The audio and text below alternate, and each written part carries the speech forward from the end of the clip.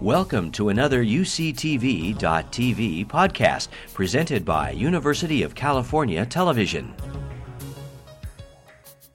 It was just a couple of years ago that we managed to lure one of the world's premier planetary scientists from the tropical climes of Hawaii to the pleasant but more complicated city of Los Angeles.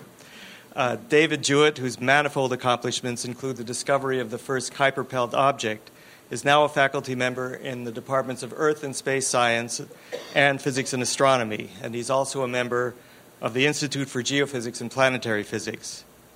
Furthermore, David is the leading figure in the New Phoenix Institute, a wide-ranging consortium of scientists here at UCLA and elsewhere in Southern California with interests in the structure and origin of planets.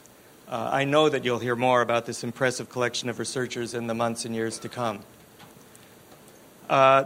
David performed his undergraduate studies at the University College in London. He earned his master's and PhD from the California Institute of Technology.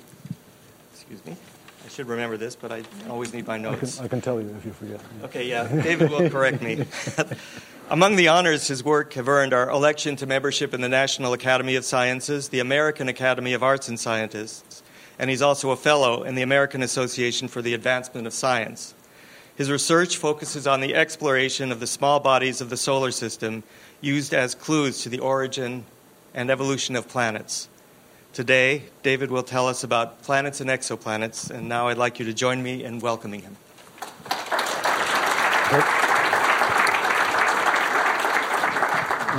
Thank you very much. The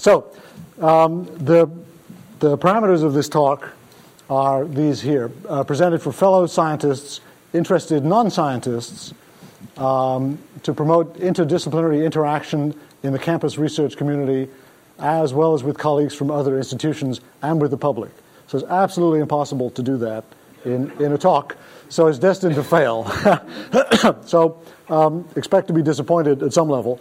But my reading of this is that I will try to do this. So I'm going to give you a broad and hopefully accessible overview of modern research on the solar system and modern research on exoplanets, so planetary systems around other stars.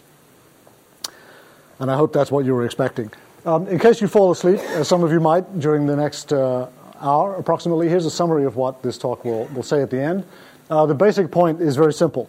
We are making dramatic advances in the last few decades towards understanding the formation and evolution of the solar system. It's driven by all sorts of new technology, spacecraft, telescopes on the ground, high-speed computers, and lots of people doing interesting work.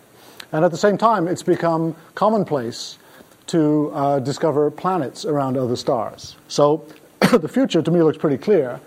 We want to use the detailed knowledge we have of the solar system to understand planetary systems around other stars, about which we will never know that much by comparison with the solar system planets. And we want to use the planetary systems of other stars to set the solar system in its proper context. So in particular, we want to know, is the solar system freakish or is it typical? And questions of that kind can be answered only by looking at the diversity of planetary systems wherever they may be. So I'll begin by talking very briefly about the solar system. This talk was much, much too long when I practiced earlier today, and so I cut out significant parts of it, including the solar system. But not all of it. So I'll give you a quickie overview of the solar system. So it makes sense to consider the solar system divided into these three domains, three regions where the properties of the objects have something in common. So first of all, there's the domain of the terrestrial planets, shown up there. Mercury, Venus, Earth, and Mars, and the asteroids probably should be included too. These bodies, we think, formed by binary accretion, so basically bits of dust stick together to make bigger bits of dust, which stick together to make grains of sand, which stick together to make pebbles, which stick together to make boulders, which stick together to make asteroids, which stick together to make embryos, which stick together to make the planets. And the whole business, in the case of the Earth, took something like 50 million or 100 million years for the Earth to reach its final mass. So we know a lot about terrestrial planets because we live on one. We love terrestrial planets, especially our one. But we know a great deal about all of them because they're nearby and we send spacecraft there and we have pretty detailed ideas about how they formed. compared to the other domains, the gas giants, the giant planets Jupiter, Saturn, Uranus, and Neptune, they formed by a different process, and we're not completely sure how they formed. They're different from the terrestrial planets in that they're not rock metal dominated, they're gas dominated. In particular, Jupiter and Saturn are very massive, and they're mostly composed of hydrogen and helium, so they're quite different from the terrestrial planets and much more like the Sun in their composition. And Uranus and Neptune are a little different. They belong in a separate box called the ice giants. They're composed of, we think, molecules like water and methane and ammonia and so on, and rocks mixed in with much less hydrogen and helium than we see in the gas giant planets. And then the domain that's really opened up in the last few decades is the one at the bottom, the domain of the comets. So the comets are essentially icy bodies, small planetesimals and slightly larger bodies that grew in the protoplanetary disk of the Sun at distances where water was stable in its solid form. So they formed beyond this thing that's called the snow line, like the snow line going up a mountain. Outside the snow line, water is stable as a solid. Inside, it's a gas. It's a vapor. And the comets fit into these two broad reservoirs, the Oort cloud and the Kuiper belt. I'll say a little bit about those in just a moment. So here's the only table of numbers, and we don't need to even look at all of them. The point is just to note, here's mass, here's radius in units of the Earth's mass and the Earth's radius. Here's density, and this is luminosity. We probably won't talk about that too much. So the Sun is really big. It's in mass, it's almost 1 million times the mass of the Earth. It's 300,000 times the mass of the Earth.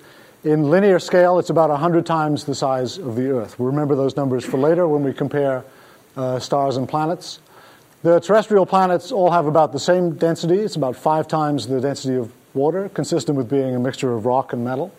The gas giant planets, Jupiter and Saturn, are very massive compared to the Earth. It's 315 Earth masses of stuff in Jupiter. Most of that is hydrogen and helium. 95 masses for Saturn. And they're about 10 times bigger than the Earth.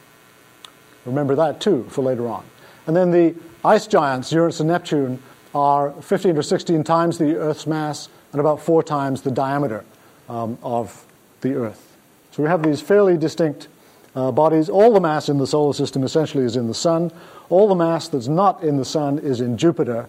So the solar system consists to first order of the Sun and Jupiter and then little bits of other stuff. But significantly, information content in the solar system is not very closely tied to the mass of the body. So it turns out we can learn a tremendous amount by studying objects like comets, which individually are tiny, just a kilometer or a mile across, and which have basically no mass compared to the things in this table. They can carry a huge amount of scientific information. So let's talk about the Kuiper belt and not about typos. Here is a diagram showing the distribution of objects in the Kuiper belt. So the Kuiper belt, the first object in the Kuiper belt is Pluto, was misclassified as a planet. We realized, following the discovery of the second one in 1992, that there is in fact a ring of such bodies beyond Neptune. So this is a donut-shaped ring of comets located beyond the planet Neptune. Neptune is 30 AUs from the Sun. So in this diagram, which shows semi-major axis, distance from the Sun, versus orbital eccentricity, Neptune is here with this N. This basically means the shape of the orbit. 0 is a circle. 0.8 is an elongated egg-shaped elliptical orbit. So Neptune is here. Here's 100 AU over there. All you need to gather from this plot, I think, is that the distribution of Kuiper belt objects in this semi-major axis eccentricity plane is highly non-random. It's not just a sprinkling of points all over. They're clustered in various places. And I'll mention a few of the relevant things that will come back and haunt us later in this talk. So first of all, there's this broad band of objects that goes up diagonally across the diagram between these two black lines. These are objects which we believe are being scattered by Neptune on long timescales because they all have a perihelion closest approach to the Sun, which is near Neptune. So they can be affected strongly by Neptune's gravity. Second of all, there are some objects, but not very many, like these ones here, marked detached, which do not have a perihelion near Neptune's orbit. So this line shows Neptune's perihelion. From here to here is about 20 astronomical units. This object never gets near Neptune, so it was emplaced by something else, not by Neptune. And we'll see in a moment, we think one possible explanation is an ancient passing star, although there are many other possibilities for that. Also, you see that there are objects in vertical lines. These are bodies trapped in mean motion resonances with Neptune.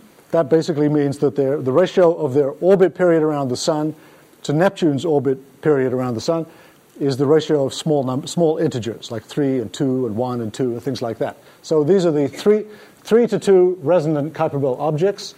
The most famous one is right there. That's Pluto. And the significance of the resonance is that it conveys dynamical stability to objects in those resonances.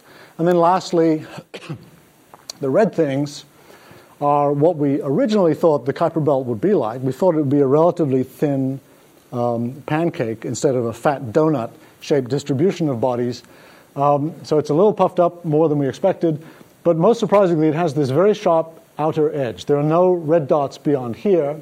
It ends basically at 50 AU, close to the 2-to-1 mean motion resonance with Neptune, for reasons which are not really understood, but which probably are related again to external perturbations. So that's the Kuiper Belt.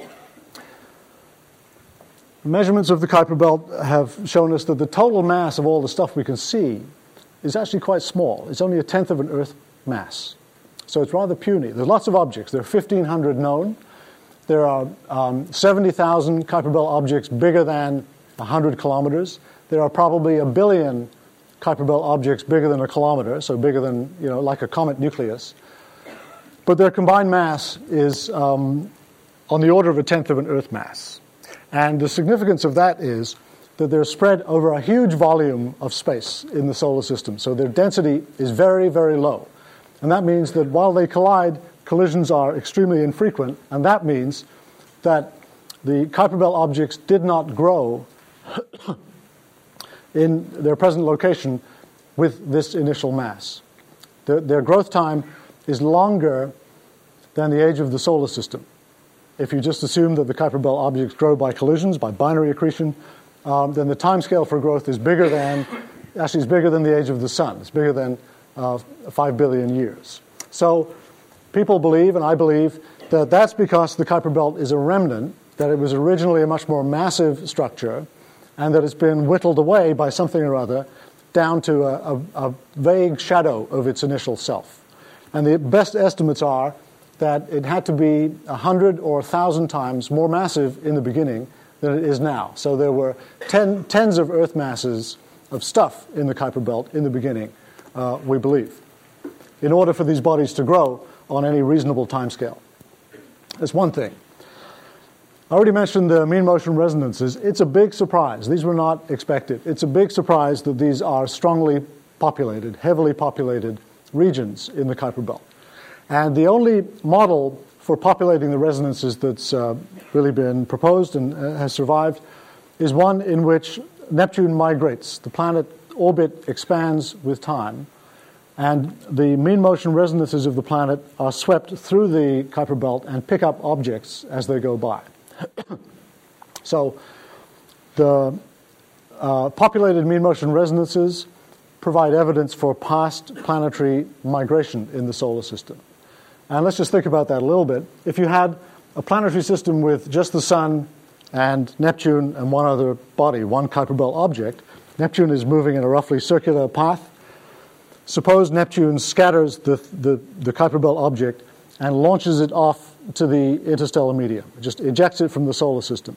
So the body carries away its own mass, it has some speed, so it carries away some energy, and it carries away some angular momentum. So where does it get that angular momentum? It gets it from Neptune's orbit. So in a one-planet system, Neptune's orbit would shrink as a result of ejecting bodies out to the interstellar medium. But we believe that the orbit of Neptune expanded. Why would that be? Most likely, it's because, as was pointed out by these people, very, very early on, these people were completely ignored, partly because they were just ahead of their time, partly because this guy was from South America and people figured, we don't care what he says. But they were right. It's a multi-planet system. And so Neptune can scatter Kuiper Belt objects in and out, but it can send some to Uranus. Uranus can scatter them in and out, but it can send some to Saturn. Saturn can do the same, and it will send some to Jupiter. And Jupiter is the big guy in the solar system. And Jupiter is responsible for launching the bodies out to the interstellar medium. So the ultimate source of energy and angular momentum in the solar system is Jupiter's orbit. And the belief is that Jupiter's orbit shrank, but not by much, because Jupiter is so massive. And the orbits of Saturn and Uranus and Neptune expanded. And this all happened in the early phases when the solar system was still full of primitive objects, when the planets were still not at quite their final masses, were still building up. So in the first few million, maybe 10 million years of the solar system, in the standard view. Okay, so people have looked at this in some detail and taken the evidence for migration that comes from the Kuiper Belt with the importance of resonances and asked the question, what would happen to the solar system if planet migration caused planets to get into mean motion resonances? So what happens if, for example, Jupiter gets into a mean motion resonance with Saturn? Well, they're not in mean motion resonance now. So the orbit period of Saturn is 29 years. The orbit period of Jupiter is 12. 29 divided by 12 is not quite 2.5, but it's near there. So what if it was exactly 2.5? So that's explored in a model called the Nice model from people in France. And I'll just show one of the simulations from their model that represents really the state-of-the-art thinking for the solar system. So here are the planets. Here's their initial model. So they start with the planets here, here, here, and here. Outside the planets, they put a Kuiper Belt, and this line of bodies represents a whole bunch of dots. The Kuiper Belt is assumed to be 30 Earth masses of stuff. Why 30 Earth masses? Well, because that's what they need to make this work well. And we're going to watch this thing evolve. This, again, is eccentricity. This is distance from the sun, until Jupiter and Saturn enter mean motion resonance. And then it'll be fairly clear what happens then. So first of all, the outermost planet immediately launches this arc, which looks very much like the arc of scattered Kuiper Belt objects that we saw in the actual distribution. We also see this region here, which looks a bit like the classical Kuiper Belt. And we see vertical structures that become more or less strong with time that resemble the resonance structures that we see in the real distribution of Kuiper Belt objects. So far, everything looks good. These flashing objects are Kuiper Belt objects that have been pushed into a place where they can cross the orbits of planets, and they're being lost immediately. They flash because they just disappear from the system. The planets are jumping because every time they eject a Kuiper Belt object, they recoil in the opposite direction. So that's the jumpy motion of the planets. And all the time, these bodies are radially moving slowly towards this line when Saturn goes into a mean motion resonance. When that happens, the system changes in a dramatic way, like that. And the reason is hard to see on a first look, and I don't have time to play this many times. But the basic reason is that this planet, which we would call Neptune, originally was over here in their model and was thrown out by interactions with the other planets into the Kuiper Belt. And it's like throwing a brick into a hornet's nest. The hornets don't like that. They fly out of the nest, they buzz around, and off they go. So these objects are launched into eccentric orbits, which are planet-crossing, and then the planet-crossing bodies are ejected from the system or thrown into the sun, or maybe they hit a planet. So this is a big deal in the solar system, because before this, models of the solar system were the polite word would be sedate. So the planets moved in circles around the sun. They have little gravitational pulls on each other, but nothing much happens. So this is a big change. This is it's the reintroduction of chaotic motion into the solar system due to a resonance between the two most massive things in the solar system, which are not the sun. So Jupiter and Saturn. And they set up this vibration that shakes everything loose from the Kuiper Belt. So that, we think, is one way to lose 99% or 99% of the mass from the Kuiper Belt. We just shake the hell out of it, and off it goes into the interstellar medium.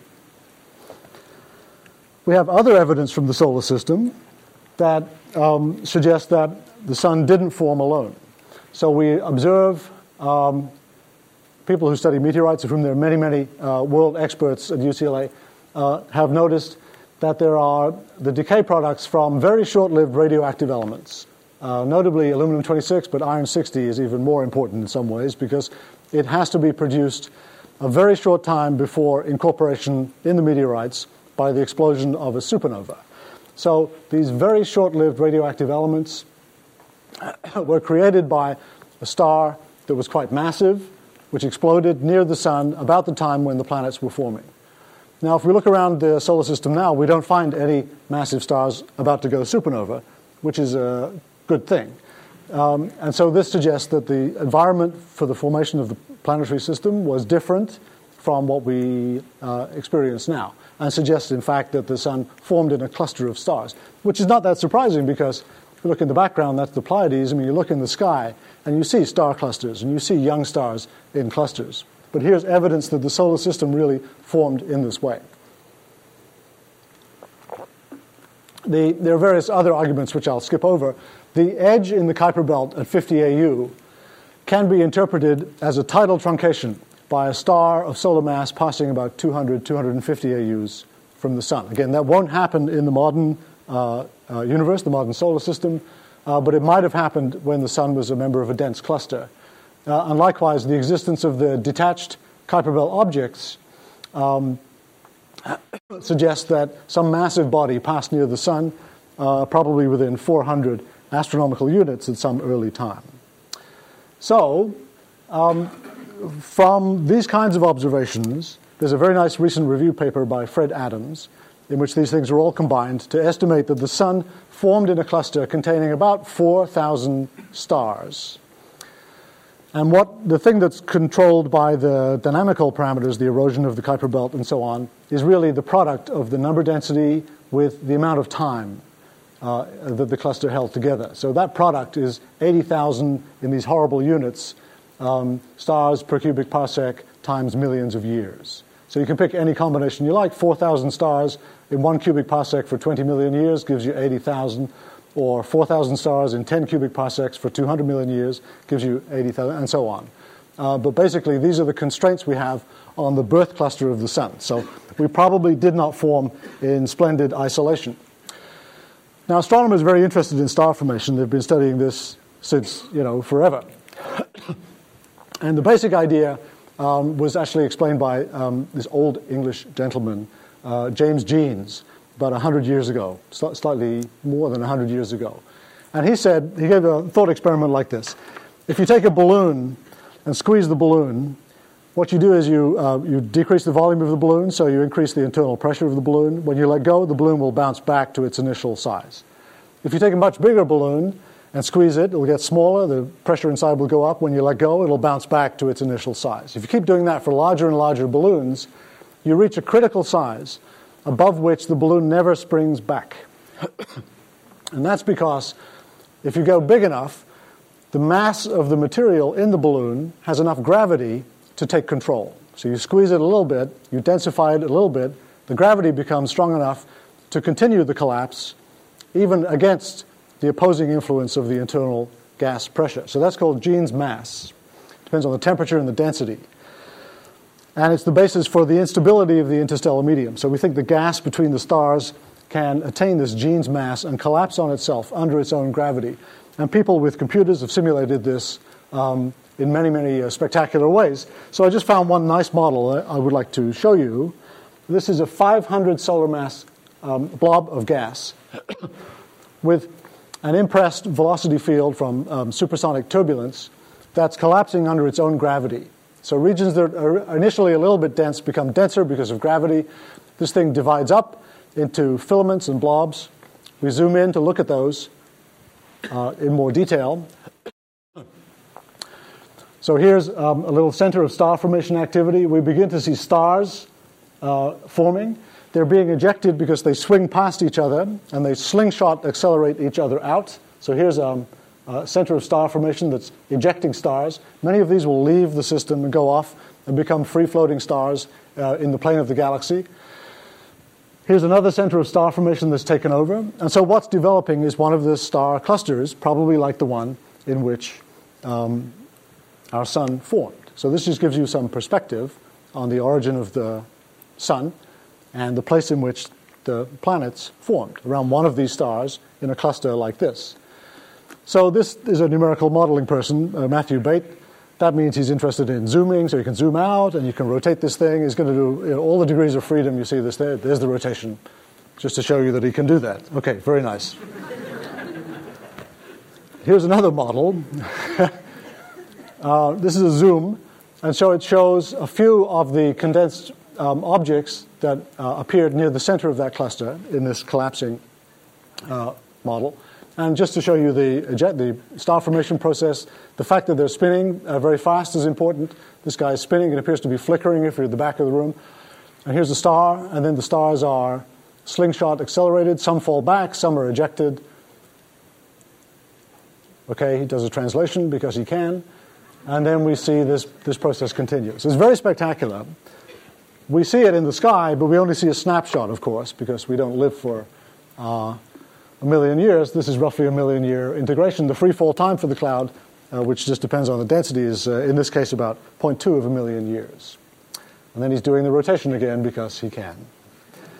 So that's wonderful. That's a very simplistic calculation. Many of these important parameters of the collapse are ignored in this calculation, but there you go. Now I have a model. I wonder if it's possible to dim the lights a little bit in this room so we can see this next movie, which is quite a dark one. Okay, here it goes. Good. So this is kind of the Hollywood version of the same thing. So these are stars turning on in a cluster, just to set the scene for you. These are stars that are appearing in the murk. The opacity of the cloud is due to dust, submicron dust particles distributed through the gas cloud and mixed with it. This is the kind of thing that we would see from a telescope. This is like Orion. This is probably a million-year-old star formation region with a few thousand stars in it. We zoom in to one forming star,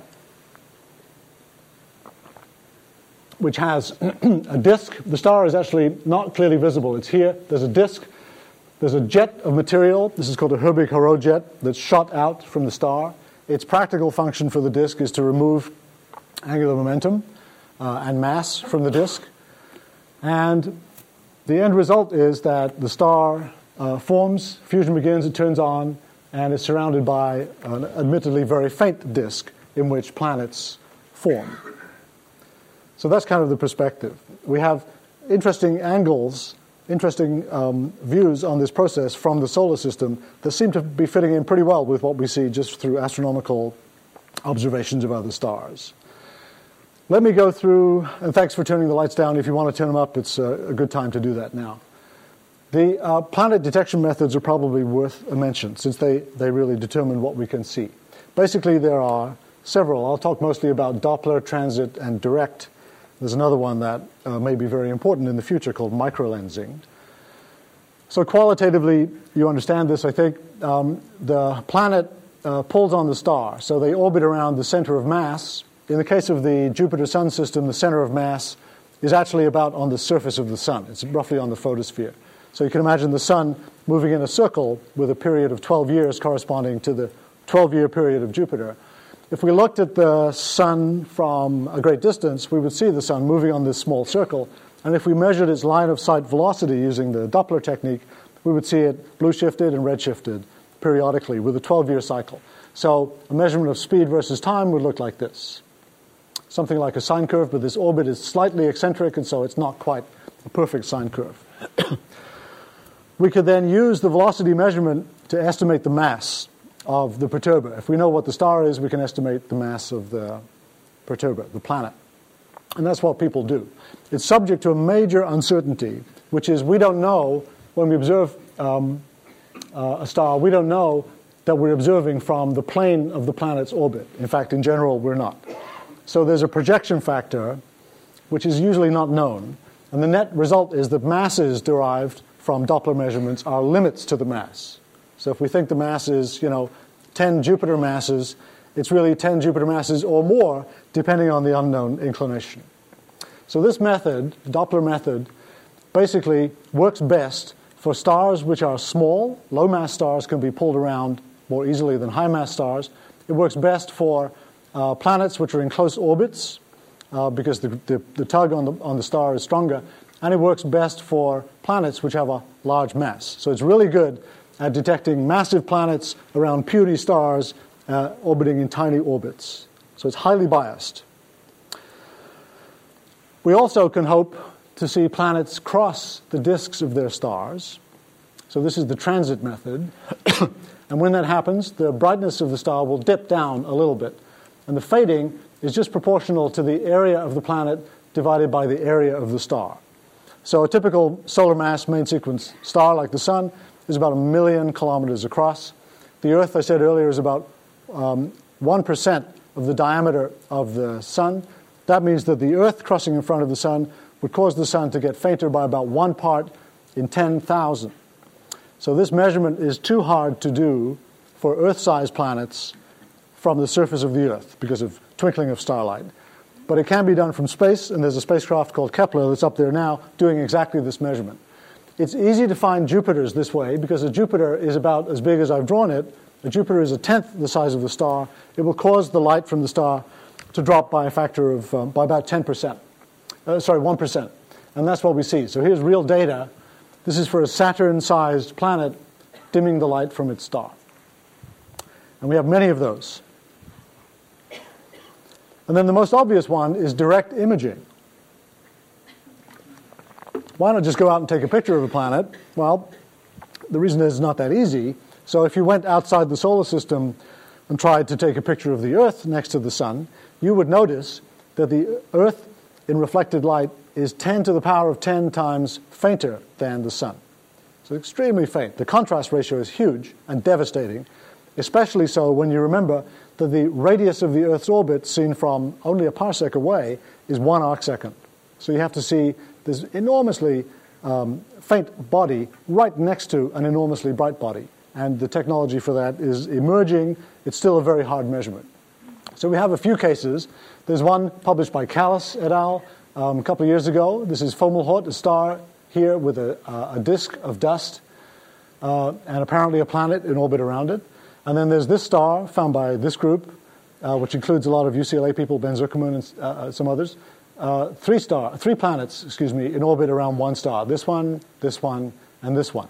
And it doesn't look very impressive, perhaps, but successive images show the motions of the planets clearly. So there's no doubt that these are in orbit around the star. So imaging works, but it doesn't work for many planets yet. One trick to improve the contrast is to catch the planets when they're young, because when they're young, they're hot and they glow. And when they glow, then their contrast ratio relative to the star is improved. So that brings me to this figure, which shows basically the brightness of a planet or an object as a function of its age and as a function of its mass. And it allows me to tell you what's the difference between a star and a planet. So stars start out up here. Here's a 0.2 solar mass star. Starts out luminous, cools down, but stabilizes after 100 million years or so to a constant luminosity corresponding to settling onto the main sequence where it's burning hydrogen in steady state to keep itself glowing. Planets don't have fusion as a possible energy source. They don't have high enough central pressures or temperatures to allow fusion to occur. And so basically they can never reach this steady state. They just get colder and less luminous with time. So the planets just fade.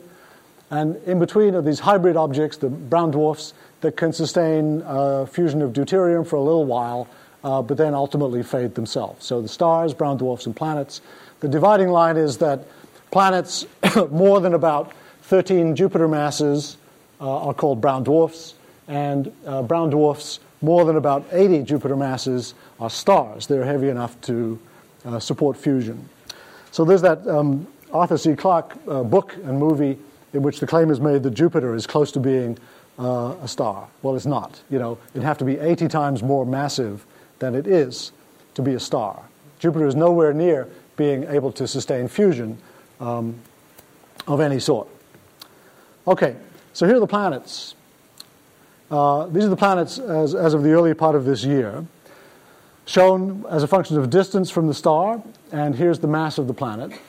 And again, the main thing you should notice from this plot is that the planets are not randomly distributed all over the place. They're quite clustered. That's one thing. The second thing is that the planets of the solar system, so Mercury, Venus, Earth, Mars, Jupiter, Saturn, Uranus, and Neptune, shown with red letters, occupy a different piece of real estate on this plot from the other planets. And so your first conclusion might be, well, that means the solar system is a freak. It's totally different from the other systems in terms of this distance mass plot. But of course, the effects of observational selection are strong. So this cluster of bodies up here is determined by the radial velocity technique. Distance from the star is about 1 AU, corresponding to orbit periods of a year or so. That's what you can measure if you've been doing velocity measurements for a few years. You need to see the speed go up and up and down for a few orbits before you're sure you have a planet. So by definition, these planets are preferred products of the Doppler planet finding method. Down here, we don't have any extrasolar planets. The reason is they're too small. We're not sensitive to low mass planets. So we're basically not good at detecting long period planets out here or low mass planets. And that's responsible for most of the clustering on this diagram. These objects, which are Jupiter mass planets at tiny distances from their stars, were some of the first planets found in a big way in recent times. And this all happened in the last 15 years. They're called hot Jupiters. And a lot of work has been done on hot Jupiters. People are wondering, how could they exist? Why are they there? Why are these hot Jupiters, whereas our Jupiter at 5 AU is a cold Jupiter? What's the difference between those? And so there are various models and suggestions for the origin of hot Jupiters, and I thought I'd just touch on one or two. So the idea is that the planets formed in this disk. In the beginning, before the gas had been lost from the disk, something that happened in the first few million, maybe 10 million years, the disk is very massive. And interactions between the planet and the disk, gravitational interactions, set up waves. And the waves can be very important for the dynamics of the planet and for the formation of the planet. So here's a model of a disk. Star is in the middle. The disk is rotating like that. Here's a planet that's forming. And these are ribbons of material streaming into the planet under gravity, but distorted by the rotation of the planet around the star. So think of a boat going across a lake. If the boat is very small and very slow, it doesn't make a big wave on the surface. But if the boat is large and fast, it makes a wave on the surface. Same thing with the planet cruising through this disk. Let me just try that one more time.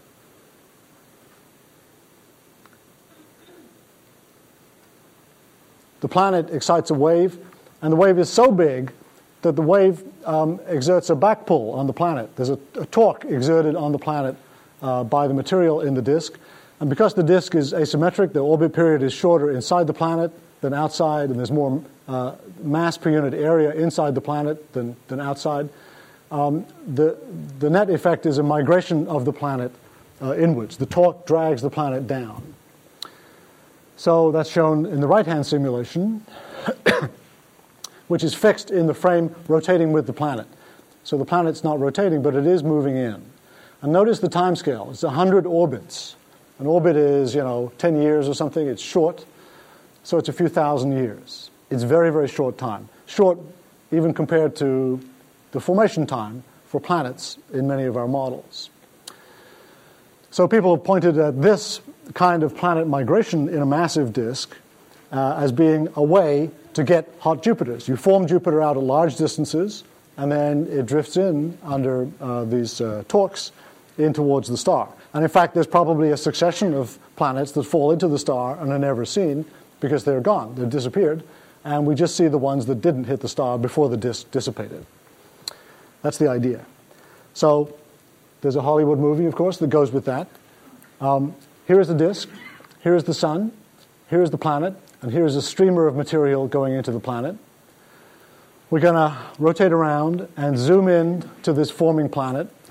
This is a giant planet. In this case, it's more than 100 Earth masses. We know that because it's opened up a large gap in the disk surrounding it.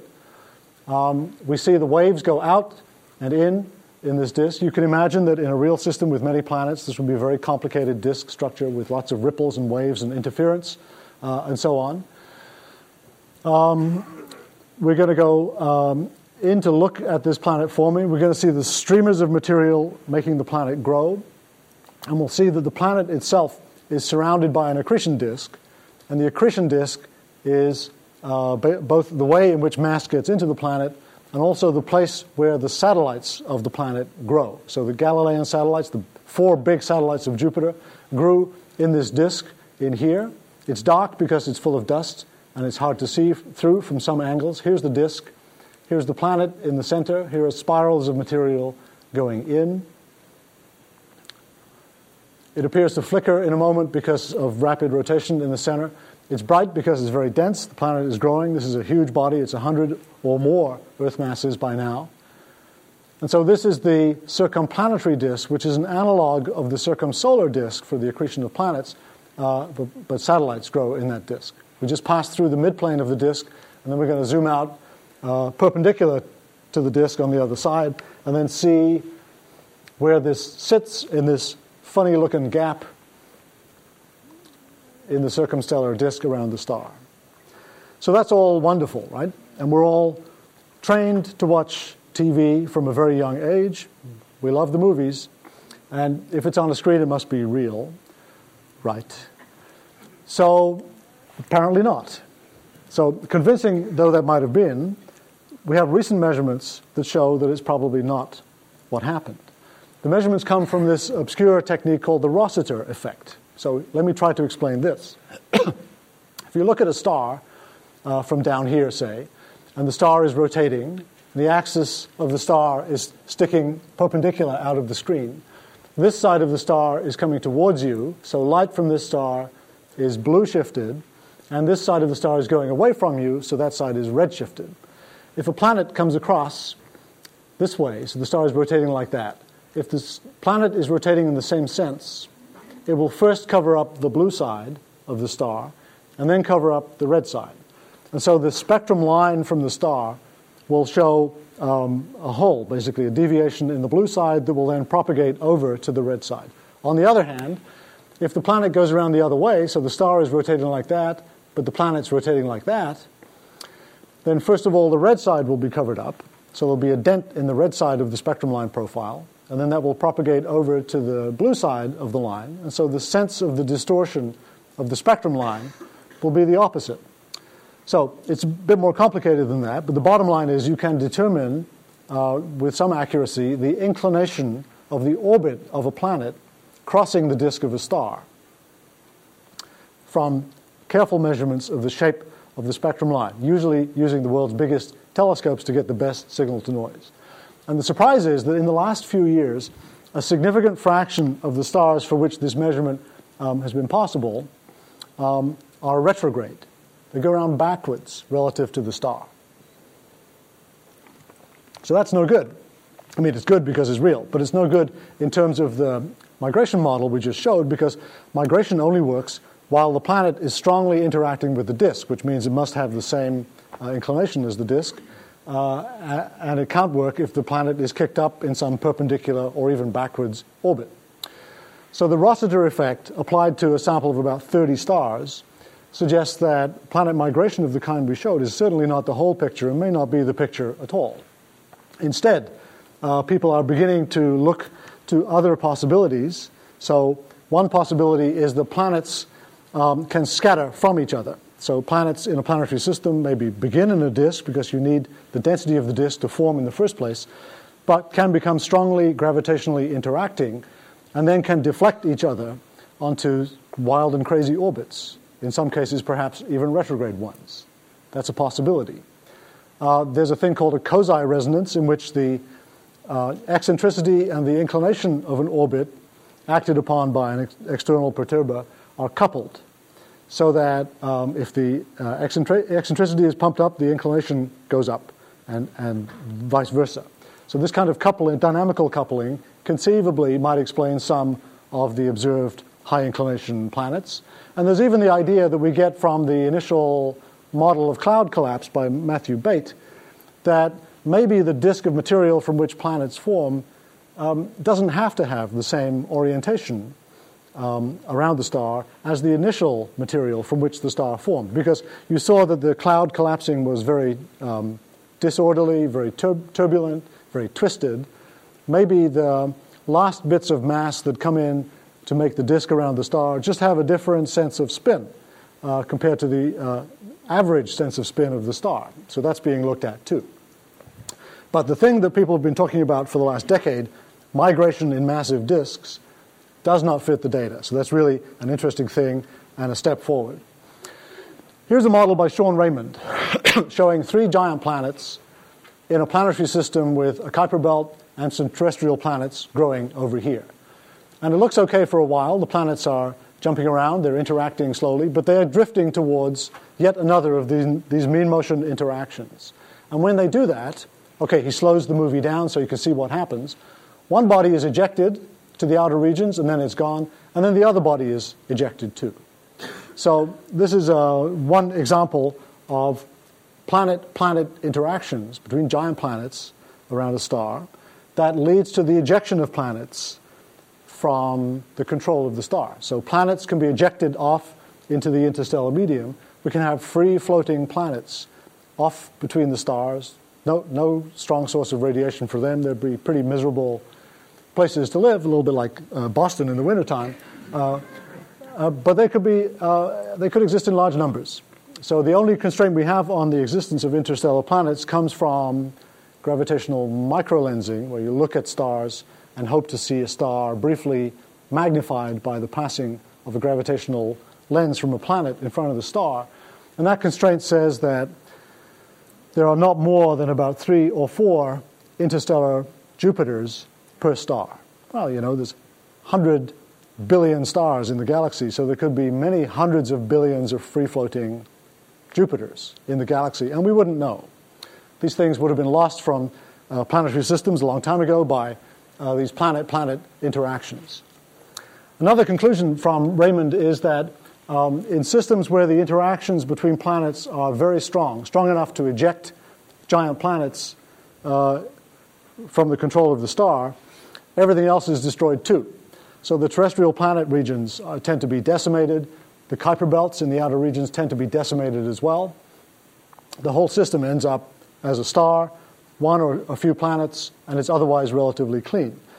Turn that upside down, that means that when you see a star which is dusty, and we see many examples of these stars in the nearby environment, and again, UCLA has a lot of expertise, Mike Jura, Ben Zuckerman, in studying these things. That is probably, if this is right, an indicator that those systems could have retained terrestrial planets, because they haven't been decimated by these strong, giant planet-planet interactions. So that's a pointer to the future. Let me just say a few words about the sizes of extraterrestrial planets. So here's another thought experiment to explain what's going on here. I'll just do the thought experiment.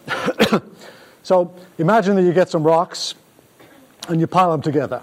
And the pile of rocks just gets bigger and bigger. And as you pile more rocks on, you measure the mass and the radius of the pile of rocks.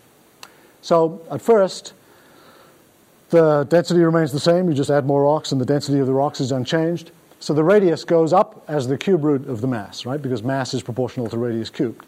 If you keep doing that and you get up to a fairly large size, then you add more rocks to the pile, and gravity causes this rock pile to self-compress in the middle, so it gets a little bit denser. So the radius doesn't increase quite so fast as it did earlier on when the mass was low, and so the radius goes with the mass to a power less than 1/3. So if you keep doing that, you add more and more material, you eventually find yourself in a state where the radius doesn't grow at all. So you add material and the object doesn't get any bigger. And the reason is that the object self-compressed enough to take up the extra material that you added. Okay? So why stop there? Why not add more material? What happens if you keep going and keep going? Well, in fact, the object will get smaller as you add more mass. Okay? So that's actually what happens. We see that. There's a diagram that qualitatively is like that one. So here's what I just talked about. This is radius proportional to the cube of the mass. Here's radius independent of the mass. Over here is radius proportional to mass to the minus 1/3.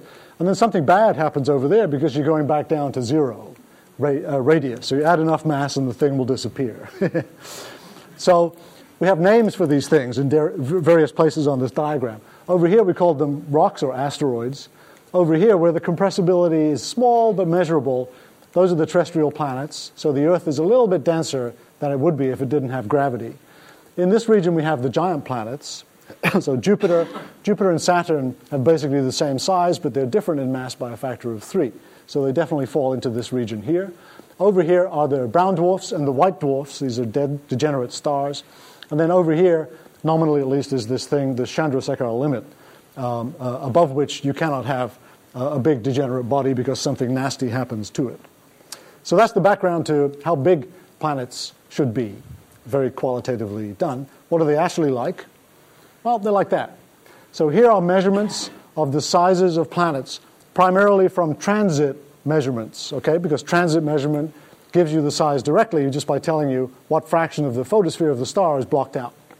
Here's the mass of the planet from the Doppler technique, and here is the radius of the planet derived from the occultation, from the transit method. So if you believe what I just said about the mass radius curve, all giant planets basically should be here with a radius equal to Jupiter's radius. It's 70,000 kilometers in radius. And some are. But the big surprise in the last 10 years is that many are not. So there are many larger objects which are actually much less dense. Many of them are much less dense than one, even in CGS units.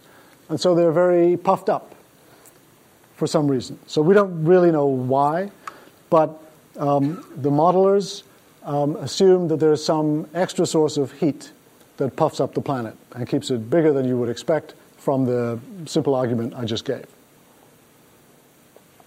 So there's been a burst of work on understanding the structure of planets, and we have many experts at UCLA in the study of the structure of planets in ESS and elsewhere. And people are interested in understanding what these large giant planets mean. They're basically too big for the standard theory, so you have to modify that by changing something in the standard theory. There are also some bodies which are smaller than expected. They're more easy to explain. You just add more junk. You add more dirt, more rock to those planets. So anyway, there's the beginnings of a zoo of planets that we can look at. Now, to save time, I'm going to zip over water.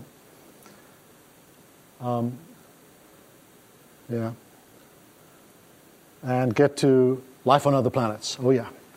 So planets are interesting, not least because we live on one, right? So in the back of our minds, we all have this idea that, well, planets must be really important because we're on one. And I tend to agree with that. So underlying this fascination with planets that many people have is the notion that, well, planets are the abode of life. And so when we're looking for planets, we're really studying possible places where life can exist. And that's true. And so we're interested to know where is life in the solar system other than the Earth, and where is life in the universe. And there's several problems. The biggest one is what I call the ant problem. And the ant problem looks like that. The ant problem is that this ant, which was induced to carry in its mandibles a microchip, has no idea that it's carrying the advanced product of a high-technology civilization, co-living with it on a planet hurtling around the sun at 30 kilometers per second. The ant has no way to perceive the thing that it's holding in its mouth. Okay, so we're like that ant.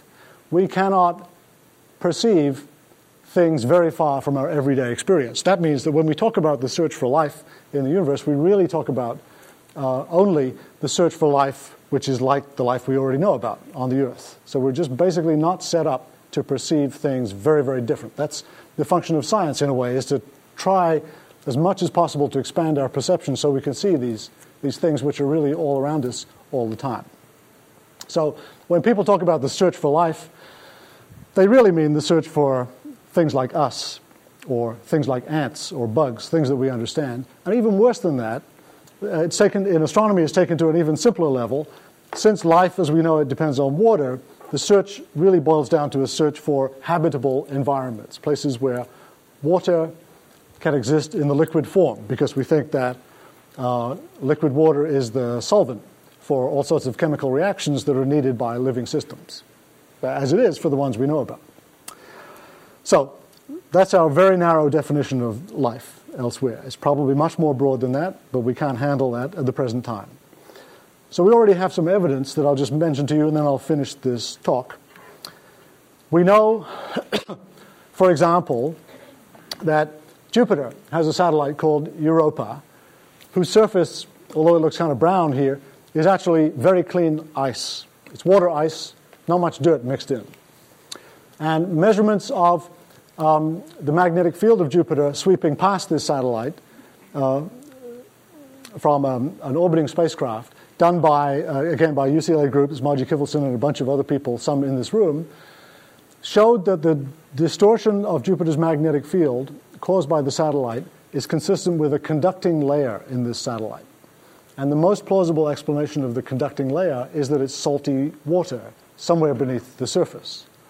Now, the geology of this object kind of supports that. So these plates look amazingly like high-altitude pictures of ice rafts floating in some northern sea. So the ice sheet is broken by motion in the ocean or wind stress or something, and then the pieces translate with respect to each other and rotate with respect to each other. That's basically what we see on Europa. We don't see impact craters. This is not an ancient surface that's been hit for a long time. It's a fresh surface that's been recently overturned. And so Europa is one place where we might expect to find life. We can't see it on the surface, but we might see it if we could dig down. And so here's an artist's extravaganza. Here's ice in this crust. It's probably a few kilometers thick or thicker. And the artist, because this is what you can do if you're an artist, is put in a plant, a creeping animal, and some jellyfish-like things floating around in the ocean. Now, it seems ridiculous, but actually, maybe that stuff is there. So people are interested in ways to find out. Maybe we'll find that in our lifetimes. Even more strange, there's this satellite of Saturn called Enceladus. Europa was a biggie. Europa is 3,000 kilometers across, bigger than the Moon. The Earth is 12,000 kilometers across. Enceladus is only 500, so it's a tiny body. And by all accounts, it should be a tiny, frozen, boring body, basically a punching bag for every passing projectile, should be plastered with craters. But it doesn't have any craters. Again, the surface is fresh. It's new. And even more strange, at certain places on the surface, we see excess heat coming out from the interior, and we see even material being launched from Enceladus off into circum-Saturn space. And the composition has been measured by the Cassini spacecraft. It's mostly water. It's 92% water. It's 4 or 5% nitrogen. It's 1% or 2% of CO2. And then there's methane and ethane and acetylene and various hydrocarbons coming out of this thing. And ammonia has been detected or reported as well. So these are goodies, right? These are the kinds of things that you want to see if you want to begin organic chemistry. And again, people are very jumpy and very excited. Maybe this is a place in the solar system, not that far away, where life might thrive, but not in a place where we can easily see it. It's protected from the harsh surface environment, which is basically a vacuum. The surface temperature of this thing is 80 Kelvin or 90 Kelvin or something, whereas the hot stuff below is closer to 200 Kelvin. Because we have in our possession pieces of the Moon and pieces of Mars that were blasted out by impact, traveled across the space between Mars and the Earth, came through the atmosphere and landed on the surface. And it turns out that, here's one, we even have pieces of the Moon and Mars on the UCLA campus in the ESS building. Amazing. A fantastic number of fragments of Mars have been ejected. So the estimate is 10 to the 10 blocks of Martian crust bigger than a meter have been ejected in the age of the solar system, of which about 5% hit the Earth within a few million years. So that's 500 million meter-sized blocks of Mars coming into the Earth. Pretty amazing. The Moon is an even better source, but we don't think the Moon is particularly good for life. So then the question is, given that there's this flux of interplanetary boulders passing between the planets, and maybe more than one planet has life on it, what are the chances of survival? So there are three things to think about. First of all, launch is going to be nasty. It's launched by impact. So hypervelocity impact into the surface blasts out rocks. You might imagine the rocks would be heated to high temperature, but measurements of the SNCC meteorites from Mars, for instance, show that's not the case. They're not even shocked. And even when rocks pass through the atmosphere of the Earth, we know the heating is confined to a very thin surface skin because the heating time is just measured in seconds. So the heat can't diffuse in very far. It's just millimeters. So heat effects are probably not important except on the surface of one of these interplanetary boulders. You might wonder about acceleration. You know, is the shock that you feel from being ejected from a planet significant? It's a few thousand or a few tens of thousands of times the Earth's gravity. That sounds terrible. But if I drop this pen, that's about 1,000 Gs right there on the pen. That's not going to kill any bacteria. They're happy with that. Really, that's an enormous acceleration. So acceleration is not a killer either. Launch and arrival are kind of symmetric. There's this question of what can survive the journey, because the radiation and temperature and gas pressure environment in interplanetary space is rather harsh. So we know something about that too. We know that from people who tried to irradiate cans of baked beans to kill bacteria in those cans, we know that there are certain bacteria, this one is called radiodurans, they're extremely resistant to energizing particles. So radiodurans, Conan-the-bacterium it's called, are very radiation hardy.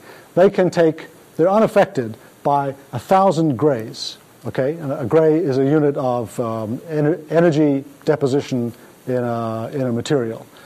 A chest X-ray is about a milligray. So these guys can take 1 million chest X-rays, and they don't even blink. And 1 million chest X-rays corresponds to something like 100,000 years drifting around the sun between Mars and Jupiter. And if you buried radiodurans in a rock, 1 meter in radius, it could survive for 100 times longer or 1,000 times longer, because the rock acts as a shield from the ionizing particles from the cosmic rays and the solar wind and so on. So surviving radiation is probably not a big deal if the bacteria are protected by a rock layer. And then here's my favorite space experiment of all time, something that I just found a year ago, 2 years ago. People have done an experiment that I would love to do. They take, I call that, okay, when I grew up, in England, lichen was what we said. Working class people in England called it lichen, and then middle class people called it lichen. So I don't know what you call it, but I still call it lichen. Lichen, these are just bits of moss, basically, attached to a platform which was sent into orbit around the Earth, exposed to the full vacuum, the full solar UV environment, the full ionizing radiation environment, the absolute absence of pressure, the absolute absence of water, and then brought back down and surveyed to see if they survived. And there's the result. The green bits, which are actually most of the picture, survived. So you can do that. You can take moss, put it in space, a place where it was never supposed to survive, and it survives for a long time. So the evidence is that, organisms living in the benign environment of the Earth can take a savage beating in interplanetary space. Maybe the chances for interplanetary transport of bacteria are pretty good. Okay, so how do you spot a habitable planet? We don't really know. Here's a measurement from Carolyn Crowe, a new graduate student in ESS. These are basically the colors of the planets measured from a spacecraft going out to a comet. And the Earth stands out, basically because it's blue. But it's not clear that the Earth has to be blue, and it's not clear that every habitable planet has to be blue. But still, we can hope that habitable planets are like that one. The other part of the figure is so faint. I don't know if you can turn the lights down one more time. It's so faint, but the faintness is the point of the figure, actually. So in the background is a picture of the Earth taken from 40 astronomical units from the Voyager spacecraft. And you can't see it, even with that circle. Well, I can just about see it, but it's there. The point is that it's really, really faint. And so when we see Earth-like planets around other stars, they'll be like that or worse, and probably all we can do is measure the broadband colors. They'll be so faint we won't be able to do much more than put them on a diagram like this. What we'd like to do is measure their spectrum and look for biomarkers. And so people are interested in what are the appropriate biomarkers. Ozone is probably one. Ozone produced produced as oxygen by life and then formed in the stratosphere by chemical reaction. Methane has been suggested. The chlorophyll edge has been suggested. None of these is unique, but I think together you could make a pretty good case if you saw these things on some extraterrestrial planet that life was responsible for them. So the questions are, in my mind, how common are orderly planetary systems like our own? Because the disorderly ones, where the giant planets interacted strongly and ejected each other, probably decimated those planetary systems. So we still don't know the answer because of these massive biases built into our surveys of extrasolar planets. But we will know fairly soon. When will Earth-sized planets be discovered? They might already have been discovered by Kepler, this spacecraft which has been working now for a year, nearly a year. And an announcement is planned in February. So look out for that. It's a pretty good bet that they'll say, yep, we found some Earth-sized planets around nearby stars. When will Earth-sized planets be discovered? In the habitable zones of their stars. That is, in places where surface water could exist as a liquid. Nobody knows, but I'm guessing it won't be many years away. 5 years, something like that. When will biomarkers be found? Nobody has any idea, but I'm guessing, to be optimistic, for the young people in the room, a few decades to do this. And then another question that's quite interesting is, which will be discovered first? Some extraterrestrial bugs found by the techniques we were just talking about, or the other end of the spectrum, intelligent life, things that can communicate with us by their own will. And so there's a SETI program going on to address that. And I don't know what's going to happen first. There are many people who have their bets on this one, actually, that will detect signals from advanced life before we detect pond scum in some planet around a distant star. So once we do this, the next question is, can we go there? The answer now is no, because it takes too long. But we'll figure out technology to do that. And then what? I don't know. That's up to you.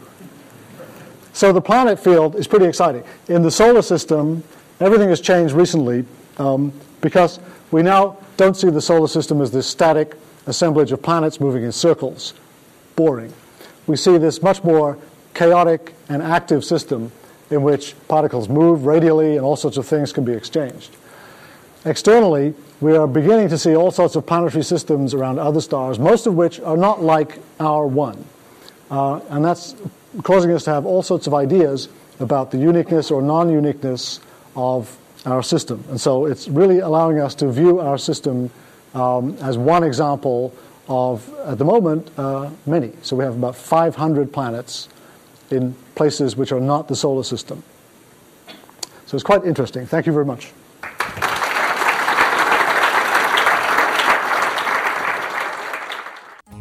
You've been listening to a podcast by University of California Television. For more information about this program or UCTV, visit us online at uctv.tv.